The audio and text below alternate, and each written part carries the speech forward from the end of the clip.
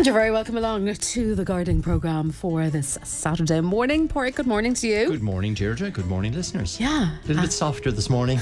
A little bit damper. Is that what you call it? A grand soft day. Morning. Yeah. Well, look, at the temperatures are, because the frost has been hanging around for quite a while now, and definitely people will see very slow growth in plants right across all plants, shrubs and hedges and lawns. Like, how often have you cut your lawn this year? Actually, that's an excellent point. I don't think terribly often in my case. So it's a sure sign. And it's not even that it needs it. Yeah, and that's it. And that's a sure sign that growth just has been very, very slow. And then the heavy frost, and we had a couple of nights of quite severe frost this week, -2, -3. So, any tender plants that we've been telling people to keep inside will have certainly been damaged. We are going to see, and probably see, a lot of questions in on potatoes that were damaged, the potato stalks. What you will find with potatoes is, albeit that the top foliage has been damaged by frost, the foliage beneath the soil will regrow again. So anybody with damaged potato stems, just simply trim them back to where there's some green growth, or trim them back to soil level, and they'll regrow again. It's going to set them back about a month, but they'll still produce a crop. It'll be probably a month late or 6 weeks late. We're into a milder temperatures, warmer temperatures going right up to 15 degrees. So you're going to see growth now after this shower of rain. So like we said last week, this is the type of weather to be feeding plants. So those that took our advice last weekend and put out some fertiliser, that's going to be washed in now, and you're going to see, with the warmer temperatures, growth starting. So if listeners haven't kind of fed their lawns, this would be an ideal weekend. And most lawn fertilisers, you can actually put them out when rain is promised, or as it's raining. Right. Same with granulated fertiliser. If you want to pep up your hydrangeas or your laurel hedges or your trees and shrubs in general, again, an application of a tree and shrub fertiliser now with this damp weather, with the growth and the warm temperatures coming, would be ideal. So a really good time to feed plants. Also, the sowing of seed, I said that last week as well. Remember, it's still only May. There's plenty of time yet to sow all your favourite vegetables and herbs directly from seeds. Or garden centres, I walked Turlock this morning, and it's packed with vegetable plants and herbs ready to go out into the garden. So the conditions are ideal for putting out your typical cabbage, like Duncan cabbage and lettuces and spinach and all of that can go directly out. Tomato plants, still keep them inside at the moment. Certainly, there still is a risk of frost as we go through May, so don't put those out until June. Keep them inside. But this is tomato planting time, so if you haven't put your tomatoes into pots and containers, then start thinking about planting them up. Even that you can grow them on a windowsill, like the little totem varieties, which are quite short, or there's a lovely variety called tumbler, which is perfect for baskets and containers. And it's a little fun one to grow, because there's none of the pinching back or taking out side shoots or having put in bamboo canes, the old traditional Monty Don way of growing tomatoes. Where we need to mind things a bit. Yeah, so that's a really fun one, and particularly for children. So it's one called tumbler. It's lovely in pots, containers, and it produces a great crop of fruit simply on your patio. So the planting up of tomatoes, peppers, chilies, aubergines, courgettes, cucumbers, those plants you'll get in your local garden centre, start potting them up now.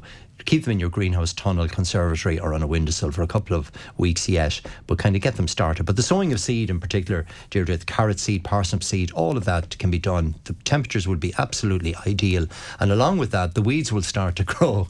So we'll have an explosion of people will probably see weeds like mare's tail and clickweed and all the common weeds beginning to pop now over the next 7 to 10 days. So keep an eye on that.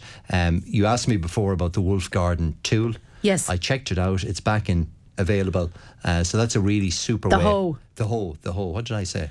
The tool, but it is the hoe is a tool too. Yeah, the Wolf Garden hoe. So it's the push and pull. So it's got a blade on the front and the back, and I find it terrific because it just scuffles the weeds. It's easy to use, and I always say it's a great way to get your 10,000 steps in around your garden. But it's a great way just eliminating weeds when they're small and vulnerable, rather than using any weed killers. And so just keep an eye on that as well. And of course, it's great planting weather as well, because soil conditions are really good for planting. So listeners are interested in putting in fruit trees or even sowing wildflower seeds or whatever. It's really good weather. So keep the tender plants. Don't be tempted to put those out just yet. The geraniums, begonias, salvias, keep those inside at the moment. By all means, be doing up some hanging baskets and window boxes, but do keep them protected. But ordinary garden plants, and I actually brought you I know you've got some there on the ground, so we might have a quick chat about those. Yeah, I brought you in a cottage garden selection. Yeah. Do tell then, because we get this kind of question all the time. And cottage garden plants are great because first of all they're perennial, which means they come back every year. Secondly, they give you tremendous colour, really from any time from now right through until September, October. Many of them stay in flower, and many of them are very beneficial for bees and butterflies and pollinators. And this one here is a really simple one. If you wanted just a really simple, easy plant to grow that looks a little bit like lavender, but is actually 10 times easier to grow than lavender. It's called Nepeta Six Hills Giant, and it's a blue flowering Nepeta or cap mint. It smells of mint. It has beautiful silver foliage. In my garden, it's about 1 metre wide by 1 metre, about a square metre one plant takes up. So it's great for carpeting the ground. You can plant it closely together to give you complete ground cover, and it'll come into flower in June and it stays in flower nearly all summer long, and the bees absolutely love that plant. This is another really easy one called Geum. It's a red. Geum red. Yeah, Geum red. So it's a perennial. It produces like the colour of the pot. It's a rich, deep red. Easy plant to grow. It grows about a foot, maybe 15 inches in height. Again, it'll grow to about, not maybe 1 metre, but certainly up to 0.5 metre in diameter. But a lovely old cottage garden plant that flowers every year. Salvias, these come in a whole range of different colours. This is a gorgeous pink one. It's a really dark depth pink. Of pink, Yeah, it's nearly a purple pink, and it will come into flower in mid-June, and again flower the whole summer long. Raspberry Royale, I see, is the name. Yeah, that's the variety, Raspberry Royale. It's a lovely kind of raspberry, really dark purplish colour, and again a great plant for bees. This is a perennial salvia. We do have the ordinary annual salvias that just last 1 year, but this one comes back year after year, and it comes in a purple form as well. And do they all die back completely into the ground in the wintertime? In the wintertime. So you don't know that they're there at all? Yeah, well, you'll see a small cluster or clump left in the winter. And what I do advocate is that if you have cottage garden plants in your garden, a good idea is to plant spring flowering bulbs with them. It's a great companion plant, a good plant association, because obviously the tulips are in flower at the moment, and then all of the perennials come into flower, the cottage garden plants, from June onwards. So you get a really long period of colour, and they work brilliantly together. So as the bulbs are dying back, the foliage of the herbaceous plants then just cover up, and it just keeps it really tidy. Daylily, that's Hemerocallis. It's one called Pandora's Box. Look, there's a whole varieties of phloxes, lupins, hostas. They're really, really good plants. They're easy to grow, and they're perennial. They come back every year, and they literally multiply. And like I was saying a couple of weeks back, I'm a devil for dividing them up and transplanting them into. So I'm constantly every year moving things around, moving them and digging them up and splitting them and moving them on and giving them away to people and so on. So it's a really good, easy collection of plants. So they're available in your local garden centre at the moment. They're cottage garden perennials. Make sure they're perennials that come back year after year. And if you plant them now, you'll have really good colour this year. But more importantly, they'll come back every year. And they do look better if planted in clusters of threes. So 3 Nepetas, 3 of the Hemerocallis or phlox together. It just gives a more uniformed effect, a stronger show of colour. Can be a little bit lonely if they're planted individually. On their own, they can, and you just don't get the same impact. You're better with maybe a slightly less selection of plants, but putting them in groups of threes rather than single, and creating that clumped effect. Sounds wonderful. Spacing them about 1 metre apart, because they will close in. They'll close in. Yeah. Okay, great. So some super options there, I think, for people. It's a great time for cottage, but many people come looking for them when they're in flower. So the lupins will be coming into flower in June, but really now is the time to plant them. Same with the phlox. It'll come into flower in June, July, August, but really now is the time to get it into the ground. Hosta's the same. So this is and in terms of planting weather and conditions, it couldn't be better. Do keep an eye out for slugs with them, particularly varieties like hostas and lupins, and a small bit of the organic slug control will just keep them at bay. Great stuff. Now, were we going to talk a little bit about potatoes with the cold weather and the wet weather? Is that affecting them? Yeah, so with potatoes, there certainly is frost damage, and I see a couple of questions in already this morning on that. And really, my advice is to trim off any damaged foliage on potatoes. Just simply cut them back to where they're damaged, give them a feed, and they'll respond to that feed by re-sprouting again. It does set the potatoes back about a month, the hard frost. Anyone that's been moulding their potatoes up or adding the soil as the growth has come through, they'll be perfectly fine. If you've covered them with heavy fleece, they'll be perfectly fine. So it's only potatoes that have got a lick of the frost. Okay. It's a temporary setback. They will regrow again. And remember, it's not too late to plant potatoes. So for listeners that haven't actually got their spuds in the ground, maize you can still plant in May. All the main crop varieties, the Roosters, Curra's Pink, any of the Golden Wonders, any varieties like that, they can all still be planted at this time of year. There's a long growing season yet, and growth has been extremely slow. Yeah, because I suppose when you think back to this time last year, we had all that lovely heat and warmth during the springtime. Beautiful weather. Yeah. Spring. So we haven't. Early. Yeah, we really haven't had any of that. It's the reverse, in fact. Yeah, and I see a number of questions in where people have sown seed 2 weeks ago and they're not seeing any germination. That's simply just down to the cold temperatures. So it's just a little bit of patience. You don't need to re-sow the seed. The seed is perfectly fine. The frost won't have affected it, but it's just the temperatures aren't warm enough just to get them to kick into growth. I was even just looking at some white Lisbon onion seed I sowed a month ago myself, and it's literally only an inch high, whereas normally it would be twice or three times that high at this stage. So, it's just down to temperature. So don't worry about anything that you've sown that you're not really seeing it growing really fast, or even young plants that you put in and they're just sitting there. That's just down to the cool temperatures. Because we had the wind as well and the frost. So it was kind of coming at it from all sides. Yeah, it was. If you weren't out in the sun where the sun was shining, it was actually quite cold for the last 2 weeks. Yeah, definitely. Yeah. Lawn feed. What is a good lawn feed, and also a feed for laurels? And can you sow laurels on a ditch? Oh, on a ditch. Well, it depends on what the soil is like in the ditch. I mean, the laurels won't mind whatsoever. Remember what I said before about the laurels. They need a relatively sheltered site, so they're not suitable for exposed, windy, open seaside areas. So as long as it's relatively sheltered, they'll grow quite happily on the ditch. It would be a good idea to remove any vegetation, any grass or weeds that are on the ditch initially, and then plant the laurel hedge. Do remember, when you plant them, cut the tops of the hedge back to get it to thicken, and space the plants about 18 inches or 2 feet apart, and they'll close in on that. But just check first that the soil, do a few test holes, make sure the soil is of reasonable quality. In terms of lawn feed, you can get, if you've no weeds in the lawn, you can get a straight lawn feed like Zero Lawn Feed, which is very good, or Osmo Lawn Feed. They have no pesticides added, no weed killers or anything, and they feed over a 3-month period. So if you apply it now, it'll green the grass without forcing it, and it'll give it a lovely green colour for up to 3 months. So now's the time to get on your lawn feed, certainly. And what about feeding the laurels? Well, again, you could use a good tree and shrub fertiliser. So Osmo Pro 6 would be fine. Again, a handful around the base of the plants, and repeat it in June again. We generally feed trees and shrubs and hedging plants now, and then repeat in June, about the 3rd week of June. And after that, then they're beginning to slow down again after that. So there's no need. Now, could you ask Pádraig, is mallow a good pollinator? It's not good. It's fantastic. It's excellent.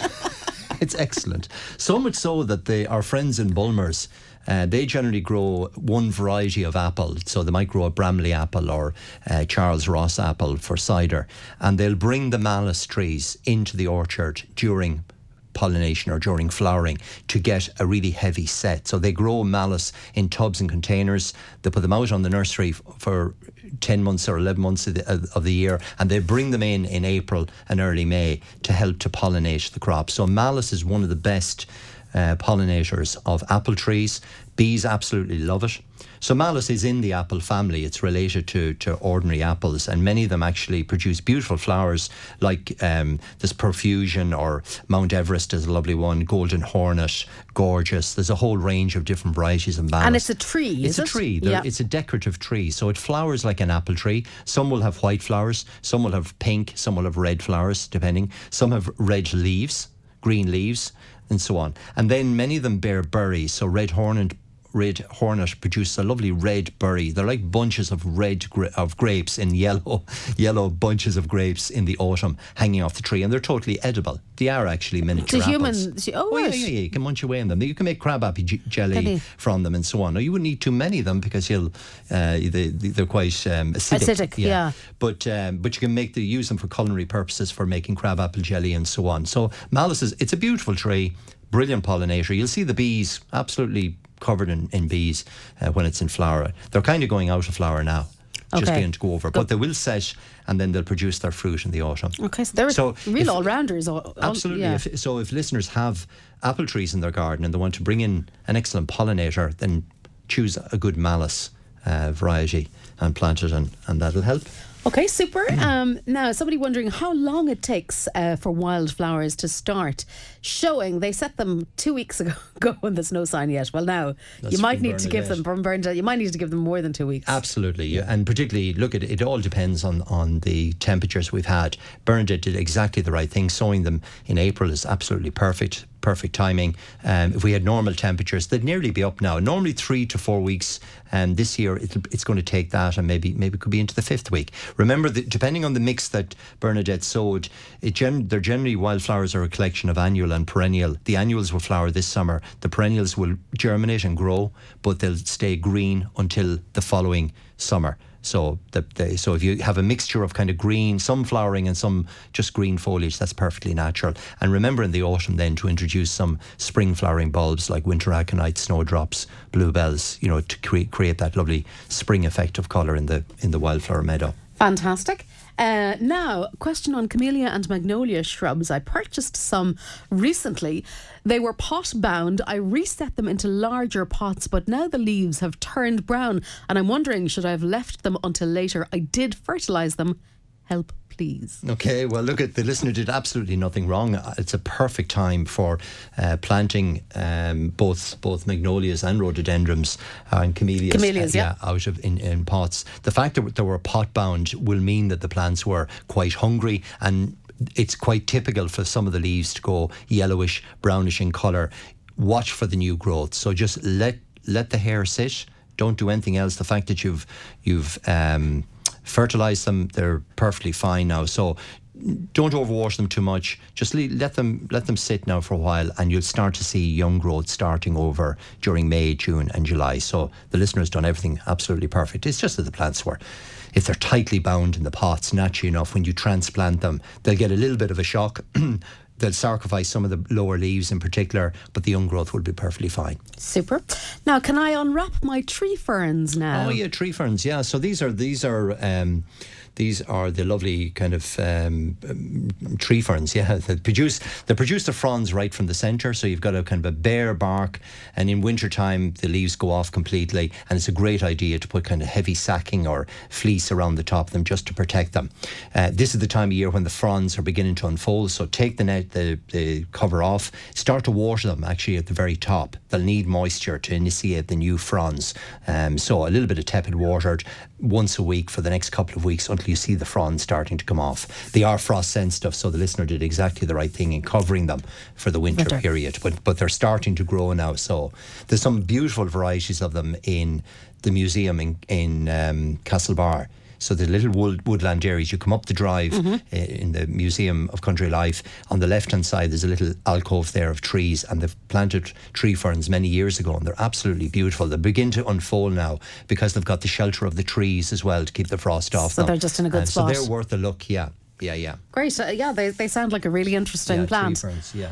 Now, we talked about early potatoes and burnt by the frost, so I think we've probably answered that for people. Now, from tree ferns to palm trees, I planted a few palm trees from pots in March Park. They're basically died. Will they come back? Well, it depends what they mean by palm trees. So and how much died they did. Yeah, and so I'm assuming they're conifers of some type, either Lelandia or Lawson cypress or some type of conifer or conifer plant. If they're gone completely brown and the foliage has gone crisp and to the touch, they're not going to come back. The plants have failed for some reason. If they've kind of just gone slightly discoloured with a small bit of browning, yes, they'll regrow again. So it depends how much green matter is still left on the palm trees. We often refer to palm trees as cordlines as well. You know, the cordline australis with the strap-like leaves, they're often called palm trees as well. Or you have true palms as well, which are proper palms that produce kind of big palm leaves. And they like tropical island palms. Yeah, exactly. And you can get some hardy varieties. There's one called Trachycarpus, which grows a bit like the cordline. It grows on a bare stem and a big palm-like leaves on the plant as well. So it depends what what particular plant the listener has. Maybe if they take a picture of it and WhatsApp it into us, we'll have a look at it. Yeah, that's interesting. There aren't so many plants that we do refer to as palm trees. Palm trees, yeah, and I suppose it's like this Palm Sunday, and I always associate that's kind of a Lalandiae type of it's Lawson a cypress palm. or Lalandiae, but obviously there are different kinds. Now, I wasn't thinking of the cordyline in that family, but absolutely. And that's why plants have Latin names rather than, because a Latin name, Latin name like Trachycarpus is a name that if you go to Japan or China, the plant is referred to. So it's a universal language for plants. It's a universal language of plants, yeah. Whereas the common names that we use can be sometimes 5 or 6 different type of plants that are not associated, have the same common name. Yeah, so like palms. Okay, so you can get confused. You can get that bit of confusion. So we'll move from language back to gardening. Yeah. Right. Interesting question here, Pádraig. Recommend a marker for plants and seeds. I used permanent waterproof marker, but it vanished, says Anne. Can you imagine the confusion or the adventure, Anne? That's the other way of looking at it. But anyway, important. We like to know, what do we sow in that spot or what do we sow in that spot? So the best thing to use to mark labels is actually a pencil. Because it doesn't wash off. That's what I used to use my years in the Botanic Gardens. A pencil was what we used, an ordinary lead pencil. On a piece of wood, or? Well, you can put it on a piece of wood, or we used to use little aluminium labels, and the pencil would always stay. No matter how much you watered it or how much sunlight it got, the lead in the pencil just stayed. Yeah. Brilliant. So try that, Anne. Okay. It'll be an interesting mix of plants. Yeah, to see what comes out of it. Virginia creeper pork damaged with the frost. Will that come back? It will indeed. And plants like Virginia creeper, hydrangeas, Pieris forest flame, they all got licked with the frost this year. The young growth. So as they came out, like I often see it on ash trees and beech trees will often get damaged by frost. Plants that you wouldn't normally think would become susceptible to frost. So it's really just the young growth that's been damaged. The Virginia creeper will regrow again. Just give it a feed, the new growth will kick back again. So it's really just a temporary setback on shrubs and trees, but where you've got bedding plants or you've got tomato plants, and when the frost gets then it kills them outright. Great. Now, you were saying tomatoes can be grown outside. I tried one plant outside last year and no success, says this listener. Okay, and so there are, and I should have clarified that ideally tomatoes are better grown under a covered structure, a greenhouse tunnel, conservatory type thing. Of course, they're going to do better there because they've got warmer temperatures, and you're keeping them out of the cold weather. There are some outdoor varieties that do well.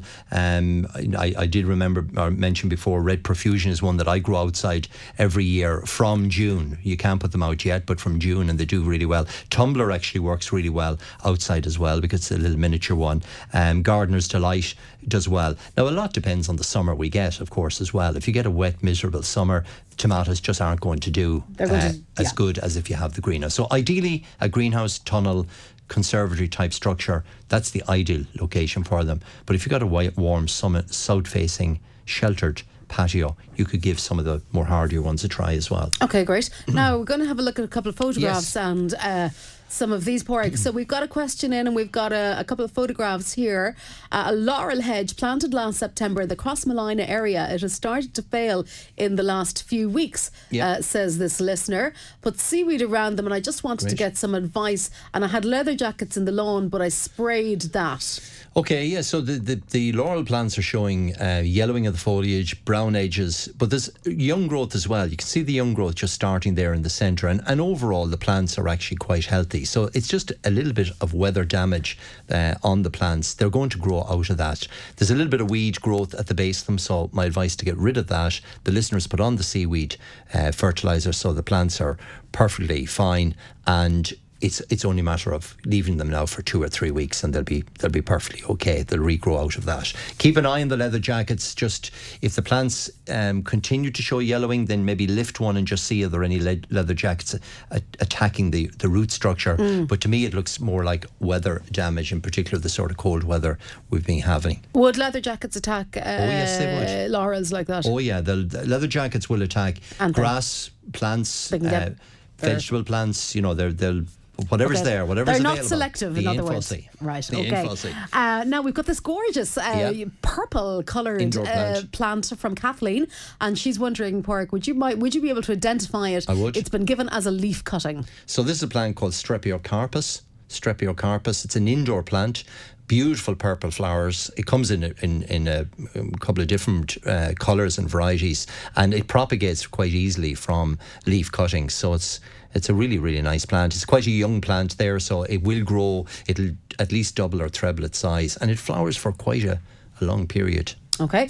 Now, we've got 3 viburnums, a Yes. photograph in here again, planted together a couple of years ago, got very big and overtook a fuchsia beside it. It looks very odd with a big gap. It does. Until the fuchsia starts to grow. Would it be best to take out that fuchsia or somehow tame the viburnum, asks Mary in Galway? Well, the viburnum has grown lovely in terms of the 3 plants have filled in together, and that's what we were chatting about. You know, That carpet effect, yeah. Yeah, that kind of carpet effect, and it's covering the ground and suppressing any weeds there as well.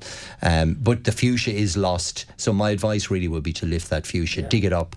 The fact that the listeners cut it back quite hard there now, you can actually still lift that fuchsia this weekend or right. the next couple of days. You see, Yes. the buds are just beginning, so it would be still safe to lift it, transplant it to a new location, and then I'd put in either another viburnum, that's Viburnum davidii, that particular plant that the listener has, or you could put in another evergreen shrub. Would look, just to fill up that gap, because can you imagine, like all winter, you've just got that gaping gap until the fuchsia comes forward. Frustrating, So lift the fuchsia, move it, maybe put in another viburnum or put in another evergreen shrub to fill in the gap. Okay. When to plant bedding annuals outside and some of the most reliable bedding plants, asks Tom. Well, Tom, most of the bedding plants do really well. I mean, things like the non-stop begonias are great. Plants like, the French marigolds, all the popular ones that you can get in your local garden centre, but they cannot be planted out until the risk of frost has passed, which is going to be the 1st of June. So, happy enough for people to plant them up in pots and containers and keep them protected, but really planting bedding out to any level shouldn't be done until all risk of frost. Well, things really start to warm up, and there'll still be plenty of plants available in June. Now, we've got a Lelandii hedge, Pork, and you're going to have to move our head sideways because it's come in on the other way. But anyway, here we go. So we've a Lelandii hedge and we've got a problem with it. It's going brown in some places and not others. It's not any kind of chemical, as we don't use any. What could be the problem and how do we treat it? Okay, and I think we had a similar question a couple of weeks ago, and this is just aphid attack. So aphids or greenfly will actually land on Lelandii, and they literally suck the protein out of the stems. The stems turn yellow and then go brown, as they have in this instance. Now, when you go out and look at them now, the aphids are gone. So this damage occurred either last summer, maybe last autumn. So you're seeing kind of 6 months later that the damage starts to appear. The plant should grow out of it. Give them a light trimming back. They're not badly damaged, so give them a light trimming back. Give them a feed, and lots of new growth will cover that again. But do keep an eye out periodically for aphids on the Lelandii. They're quite large. They're quite visible when they're there. Okay, here we go on tomatoes again, Pork. My first attempt, says Magella, at growing tomatoes. She sent in 2 great photographs here. So I've 4 tomato plants in 2 grow bags in my conservatory. I know it needs tidying up, but I don't know which leaves should be removed to encourage a good crop of tomatoes. Okay. So talk us through this. Okay, they're absolutely doing really well. Brilliant. I mean, they're standing roughly about, I would imagine, at least 3 feet high. So Magella needs to get a couple of bamboo canes. That's the first thing. The second thing is to remove any side shoots. So what you want to end up with is a central stem, so a main stem up to about 4 to 5 feet in height, and any side shoots coming off that main stem need to be removed. So you leave the leaves on, but just remove the side shoots, and you'll notice there on the picture there's a couple of side shoots. It looks like it's multi-branched. That's because the side shoots haven't been removed. Okay. So Magella needs to take those out. So where the side shoots generally appear where you have a leaf touching the main stem, so at the leaf axil right in the corner, the stems come from that point and they need to be removed. So as the plant is growing, you're removing the side stems, leaving one main stem part, and the foliage, and everything else should be removed. And then when they get to about 5 feet high, you take the top of the tomato head out. And that's it. Simple as that. Keep them watered, keep them fed. They're actually doing really well. So they're very happy. Now, somebody has sent us in a photograph of a climber Lily and Moser, wondering, yeah. Is this climber available? I'd like an evergreen climber. Is this one evergreen? No, unfortunately, Mary, it's not. Right. So this is Nelly Moser. It's a clematis. Very, very easy to grow. It flowers generally twice in the year, so it'll be coming into flower very shortly and flowers again then in kind of August, September. And it's actually a variety that does really well in shaded areas. So clematis Nelly Moser. If you want an evergreen one, Mary, the one I grow is one called Winter Beauty. So Clematis Winter Beauty, it actually flowers at Christmas and flowers right through till the end of February. It's absolutely a lovely variety of clematis. There are other varieties like Armandii, which again is it's actually in flower at the moment. Armandii, it flowers like apple blossoms. So Clematis Armandii. So ask in your local garden centre for evergreen clematis. Winter Beauty and Armandii would be two excellent ones because they flower at slightly different times of the year as well. And there are plenty of other good evergreen climbers like, you've got the Star Jasmine, which is really nice. Again, it has flowers through the summer months. Evergreen Ceanothus. So there's lots of really good evergreen climbers. But if it's particularly clematis that Mary wants, then Winter Beauty and Armandii are two greats. And that's something really interesting to think about if you are growing or sowing clematis and you don't know a whole lot about it, is that there are different kinds in that there are evergreen and there are non-evergreen. Absolutely. So that needs to be, I suppose, a bit of an informed decision sometimes. And I would be one of these people. I might see something and like the look of it and it would go in, and then I would realise, 12 months down the line, that wasn't quite exactly what I had hoped it would be. Yeah. And the other thing to remember is that you can actually mix climbers. So the Winter Beauty that I have grown in the wall, it's growing up through evergreen ivy. So the two plants actually work really well together. So you could plant Nelly Moser with another evergreen climber like a climbing ivy or whatever, just as a complementary plant. So you've got the best of both worlds. Yeah. Right. We have a photograph of a plant, and I'm going to attempt pronunciation here. Polyscasis aurelia? Yes, that's very good. Or something along those lines. So this is the dinner plate aurelia. Aurelias are indoor plants. And so they got this plant a few months ago. The second photo, so kind of looking younger and healthier perhaps, and now looking much taller. It has grown quite a lot by the looks of it, but maybe a bit scraggy and scrawny and doesn't quite have the leaf cover that it had originally. Yeah, and if you go back to the first picture, it's actually in a very, very large pot, and my sense of this is that it actually has been overwatered because the dinner plate aurelia dislikes too much water. It needs to be kept, the light levels are good, so it's right beside a window, and it does like to be in a relatively bright location, but particularly over the winter months it's not physically growing anyway, so the watering, the advice with them is to keep them quite dry. And I think that it looks to me like that's what it's just. The pot is very large, there's a lot of compost there, and when you do water it, the roots will get very, very wet very easily. Yeah, but I can see why it's called dinner plate, because the leaves are really big. Large, they're like a dinner plate. Yeah, if there's any dead wood on it, some of it looks like there's dead branches on it, they could be pruned out. Hold back on the watering a little bit and it'll regrow again. It's a relatively easy plant to grow. Okay, great. Now, I bought some ivy plants. Should I leave them in the pots to put in the ground, or should I take the pots away? Well, there's a good beginner's question. So ideally, you need to take them out of the pots. Yeah, so they're the small little nursery pots that come with. Obviously, they're just to get them started. And when planting ivies, it is a good idea just to prepare the soil really well, slip off the pot, put in the plant, firm it in well, and tack on the leaves onto the wall. They need to get the feel of the wall before they'll actually start to stick, and off they go. Fantastic. And that applies to all plants. Remove the pots when planting. Okay, generally, yeah, because otherwise they're not. They don't have the room to grow. No, they don't. Yeah. Now we have some lettuce plants, and we have some things that are eating the lettuce plants. So, can you suggest something to eliminate these bugs from the soil? They've cut my lettuce plants at the base. So this is our friend the leather jackets. So you asked that's me. what they look like. That's what they look like. So that they have that kind of rubbery. I shouldn't just say that on radio and describe to the people what they actually look like. Yeah, they're black long things. Yeah, and they're quite dark and they're rubbery in texture. They're roughly about an inch long, so they're very visible to the naked eye. And like we said earlier, they'll eat anything that's in the soil, lettuce plants or whatever. The most effective way to treat them is with the nematodes, and they'll be in next week. So they'll be available from next week on, nematodes for leather jackets. And of course, the nematodes are very safe. They're a good organic way, particularly when you're growing vegetables. So for the newbies now who are listening, who might never have heard of nematodes before, can we give them just a little overview of what that is? Nematodes are naturally occurring organisms in the soil, and basically they're there anyway in most soils, but when you purchase them, you purchase a quantity that's sufficient to kill any soil-borne pests, particularly leather jackets, cutworms, vine weevil. So they're very effective at controlling. So basically what you do, you mix them up in the powder up in water, you apply it onto the vegetable plants and the soil area. They enter the soil, they attack the grubs in the soil and they kill them off, and then reproduce and keep on doing that until all leather jackets are eliminated. So, and then they themselves die away. So they're a super effective treatment.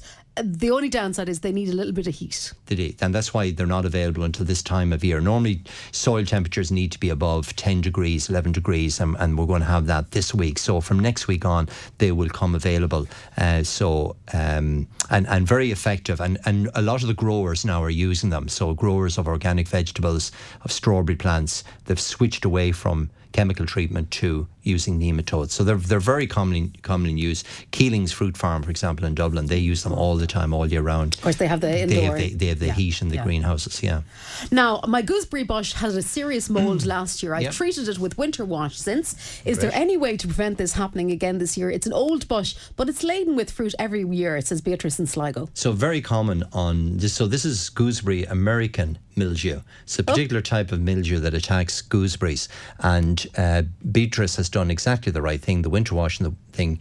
So now you need to put on a fungicide. So the fruit is only tiny at the moment, so now is the time. So go pop into your local garden centre, get a fungicide, simply apply it onto the foliage of the gooseberries, and that'll keep it off. So it's just one of these problems that gooseberry gets each year. It's like black spot on roses, so it's very common, and it's very specific to gooseberries.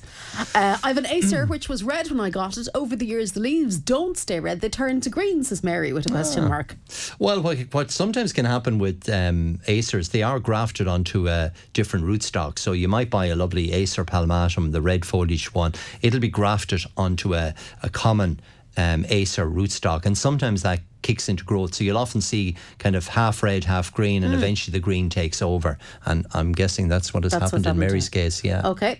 The leaves of my tomato plants have turned purple, with some having yellow edges. Is there something I can do to revive that? Yeah, and so the purple is a reaction to the cold. So tomatoes, like ourselves, go a little bit red and purple as the weather starts to get colder, and that's all that is. It's down to the weather conditions. It's nothing to worry about in this instance, in that the plants haven't been physically damaged. The leaves have just gone from green to purple. They'll actually revert once the weather starts warming up. Again, you could start giving them a liquid feed. They actually looked in quite small pots as well, I thought. So if they haven't been repotted, maybe move them on into bigger pots, into a multi-purpose compost. But it's just weather related. Okay, now this is a bit of a long one, so I'll try and go through it as quickly as possible. A photograph with some lupins. Good morning to us. Okay, I've recently found your programme, thoroughly enjoy it, and I've learned so much already, and would really appreciate if you could get some advice on my lupins. I planted them for the first time last year, wasn't expecting any flowers, but was pleasantly surprised with a great showing, only to be disappointed before the flower had fully formed or fully gone to seed. I heard about lupin aphids, but couldn't find any on the lupins, but sprayed them with bug clear anyway to no avail.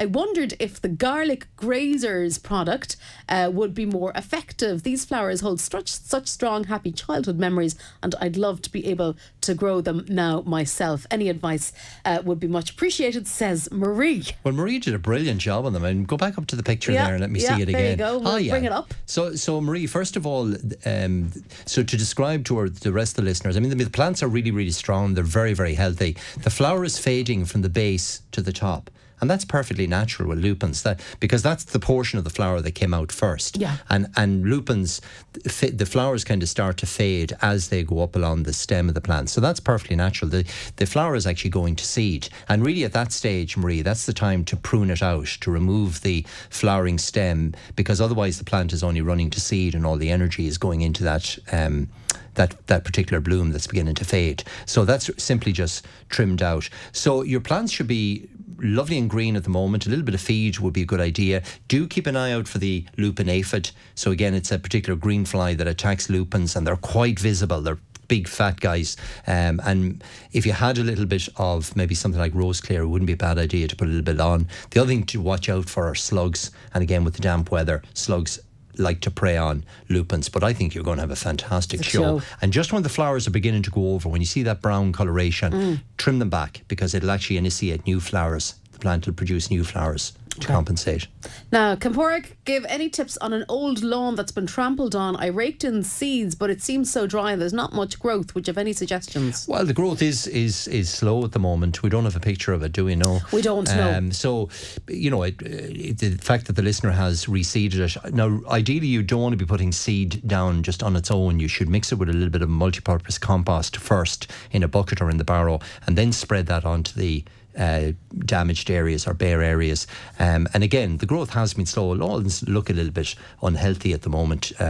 It's simply just because the weather's been so cold. So give the lawn a feed as well, and keep it trimmed on once a week, and it'll be back into good condition again. Okay, another question on laurels. They're very popular today. Sure. They are. It's like the laurels programme special.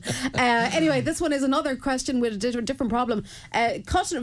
Laurel hedge cut and fed regularly. Very poor growth at the bottom. Can see through the hedge. What can I do to improve the growth? It's 10 years growing. Yeah, and I'd say probably there's a bit of a series of photographs here now. We'll kind of flick through them. And they're a bit yellow as well. They're a bit hungry looking. They've planted very close to the wall there as well.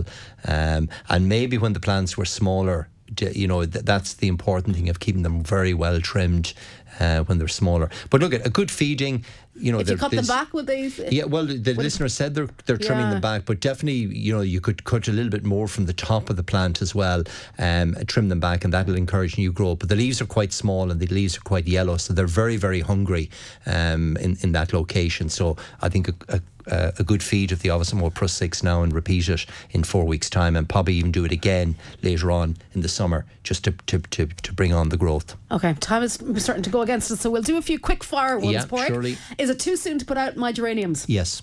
Okay, lovely. And simple as cordylines going yellow and dying off. Why? Well, that's totally natural with cordylines. The older leaves will go yellow, go brown. You trim those off this time of year, give them a feed, and you'll get lots of new growth. Okay. A polytunnel erected last year used earth she brought in, I guess from the outside. Now she's a problem with wireworm, who seem to have taken over. Okay, so get the nematodes next week. They should be available. There's a specific one for wireworm, and perfectly safe to use in the greenhouse as well.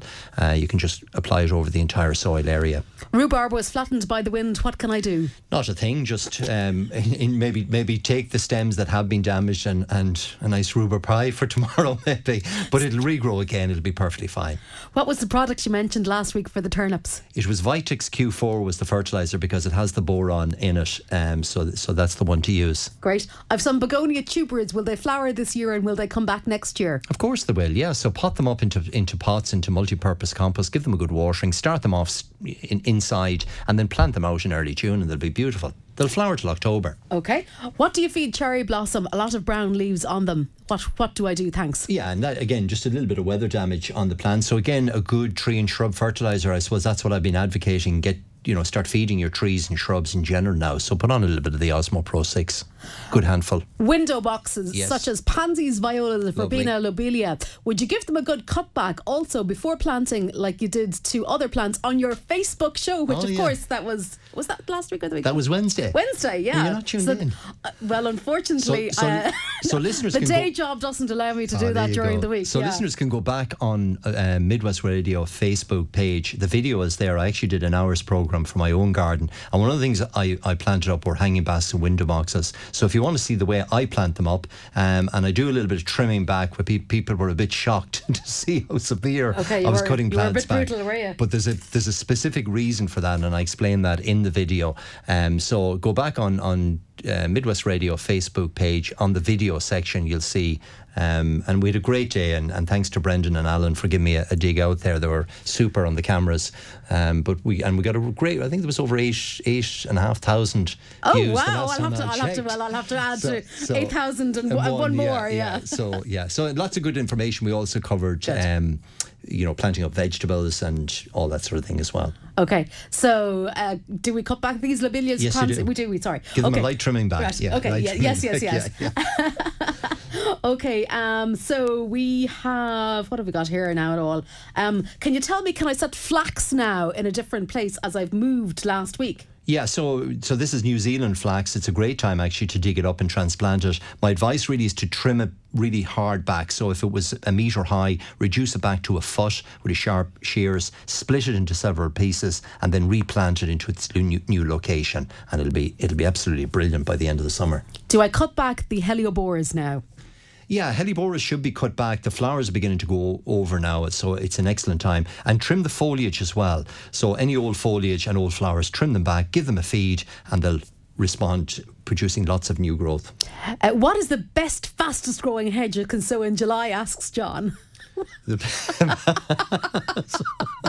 Speed is of the essence here. It's important to get it up. Yeah. So look, it depends on. I mean, plants like laurels are extremely fast. Chrysalinia is extremely fast. But John, be careful what you wish for. You want to pick a hedge to suit the location and the ultimate height that you want the hedge to grow to. So maybe pop into your local garden centre. They'll walk you through the various different types of hedges that are available. But don't put in something that's going to be overly vigorous if you want low maintenance and you want maybe a shorter hedge. Okay, I used the Zero Moss Remover Great. 2 weeks ago. It's black on the top, but still there. The moss was heavy, but I'm not in a fit enough condition to rake it out. Will it break down eventually? It will if you actually feed it. So if you put on the something like the Zero Lawn feed, that has bacteria or organic matter in it that'll help to break down the dead moss. So that would be a good idea to do. And generally what we do advise is where that moss is really heavy is to give it a light raking after you put on the Zero Moss Control. But give it a feed now, and the feed will help to encourage the grass to grow, but also help to break down the dead moss. Okay, and on the last question, I've garlic planted, it's growing. Do I need to feed it? And when will I know it's ready for harvesting? Well, garlic takes it's a long growing season, so you won't really be harvesting it till September, October. Now, depending when you planted it, if it was planted in the autumn, it'll be ready by July, early August. So we often plant garlic in September, so that'll be ready kind of late summer. But a garlic planted, say, back in January, February, March, won't be ready till autumn. A light feed. It doesn't require a huge amount of feeding, so a little bit of the Vitex Q4 would be ideal. We'll have to leave it there, I'm afraid. Thanks, Deirdre. Not at all, Pádraig. Thank you for all of that information and advice. Don't forget, we did move through a lot of information there. The programme is podcasted, so you can download it from the Midwest Radio website in about an hour's time when we get that sorted. Thanks indeed to all of you for all your questions. I know we didn't get to lots of them, but hopefully next week. Michael Neary coming your way next here on Midwest Radio. For me, for the moment, good morning to you.